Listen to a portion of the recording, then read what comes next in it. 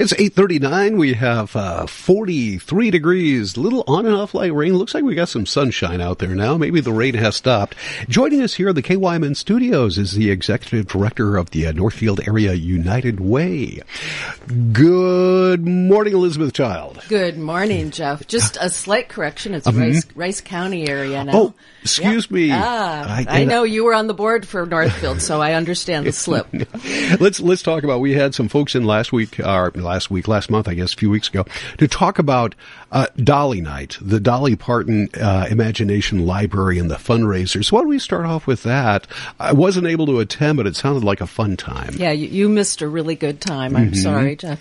But yeah, we had about 350 people there. Wow. And we had a band, we had cupcakes for Dolly's birthday, we had an auction. It was great. It was really, really fun. And people dressed in Western wear. It was super fun. Now, all of that goes towards helping fund that particular project. Are you going to be able to do that for the foreseeable future with what you raised? It's looking really good. Good. We made $54,000 at that event. Not just at that event, but also sponsors that helped us. Nice. Yeah. Good. That'll keep it running for a little while. Yeah. Keep the doors open. That'll keep it running. To that program. Yeah. That's not what we're here to talk about, though. You did that. Now, you're kind of getting into the grant season. There's been some changes in the ways that you'll be doing grants. Why don't you tell us about that and tell us kind of the backdrop and background on that? Yeah. Well, for the past few years, we've been looking at how to change our grants to make them more sustainable for nonprofits. And we've been looking at that idea of longer-term grants. This year, we are launching. I understand we did it once in the past before my time, but we are relaunching then 2-year grants, and that will make the grants more sustainable for nonprofits. It will free up their time next year. This time they won't have to write a grant again, and then the next grant cycle will be in 2026. Although I should say a nonprofit can apply for a 1-year grant. I was going to ask, are there going to be some would that be considered like an emergency grant or something? We have that as well. So we will start after the grant season. We'll start what we call our micro grants, and they're up to $1,000. And so that will continue through the next couple years. All right. So the season for granting, is that on right now? Yeah. Okay. It started the end of January, and it goes through March 15th, and that's the season to apply.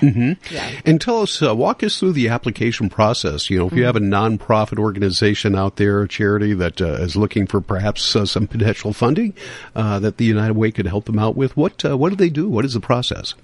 Well, they should go to our website, which is Rice County United Way, not Rice County Area United Way, but ricecountyunitedway.org, and just go to grants, and you'll see a grant application, and there will be a whole explanation of the grant, and then there will be something that you click, and you'll do an online grant. And so that is submitted then online as well, and yeah. All right. It sounds like a pretty easy process. I think it is, and we tried to make the grant. I mean, this year, if you applied in the past year, all of that will fill in, so you don't have to redo the entire grant. So that's kind of a nice bonus. That is nice. Folks, if you haven't filled out a grant application, the more detailed and more specific you are, the better your chances are of getting that. So you really need to, it takes work.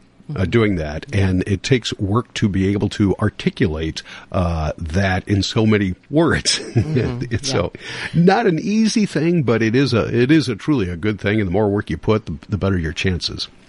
Well, I think, donors want to know outcomes. They want to know that their money is going to something that's producing results, and that's why we have to have that kind of detail, for sure. Once again, Elizabeth Child is with us from the Rice County United Way, and we're talking about their granting process. So the grants will be in by the 15th. When you start looking at them soon after that, do you still do the panel? We've had panels in the past that take a look at that. Yeah, we have panels. They are people from Rice County, so if you're interested in that, you can contact me at United Way. But it's by the people for the people, basically. And the panels get together and they look at all the grants and they assess the grants and make a recommendation to the board, which ultimately allocates the funding. Mm-hmm. So the board does make the decision, but doing the groundwork and making some recommendations, that goes a long way. Mm-hmm. It really to help inform the board's decision. Yeah, and we have people that are very, able to look at things critically and ask really good questions, and that helps us a lot. Elizabeth Child and I were talking before we went on the air. You also have the recipient of a volunteer grant. Tell us about this. Yeah, so we got MAVA is the organization. It's Minnesota. I won't get the words right, but anyway, it's a volunteer organization that gave us a grant for $15,000. Not a huge amount, but enough for us to get going on a volunteer program. And the program is aimed at skilled volunteers. So there's regular volunteers that can, shelve products and things like that, paint walls, etc. We love that, but we're also looking for to connect nonprofits with skilled volunteers, which means maybe you can have some accounting skills, maybe you've got some carpentry skills, and so we're in a process of surveying nonprofits to find out what they need, and then surveying potential volunteers and companies that might have volunteers to find out what they could provide, and then we'll be matching them up. Mm-hmm. All right, interesting. Let's talk about when that. Have you started that process yet? Is that kind of an ongoing thing, or? Well, we really started in January, so we're not too far in the process. We're right now in the surveying process, but we have about 101 nonprofits that we're surveying. I mean, there are a lot of nonprofits. If you count churches and schools and things like that, there's a lot of nonprofits. There are a lot of nonprofits out there. All right. Well, it sounds like another good program, so wish you the best with that. Is there anything else you'd like to pass along about what's going on at the United Way or the granting process? Well, if you'd like to be a part of it, please let me know. I'm at Elizabeth at RiceCountyUnitedWay.org, and it probably will take you, I would say, about it's a substantial amount of time because you've got to read the grants, but it also is very fulfilling, and you get together with other community members to make these sort of recommendations. And so, if you want to do that, let me know. And I've done that on a number of occasions.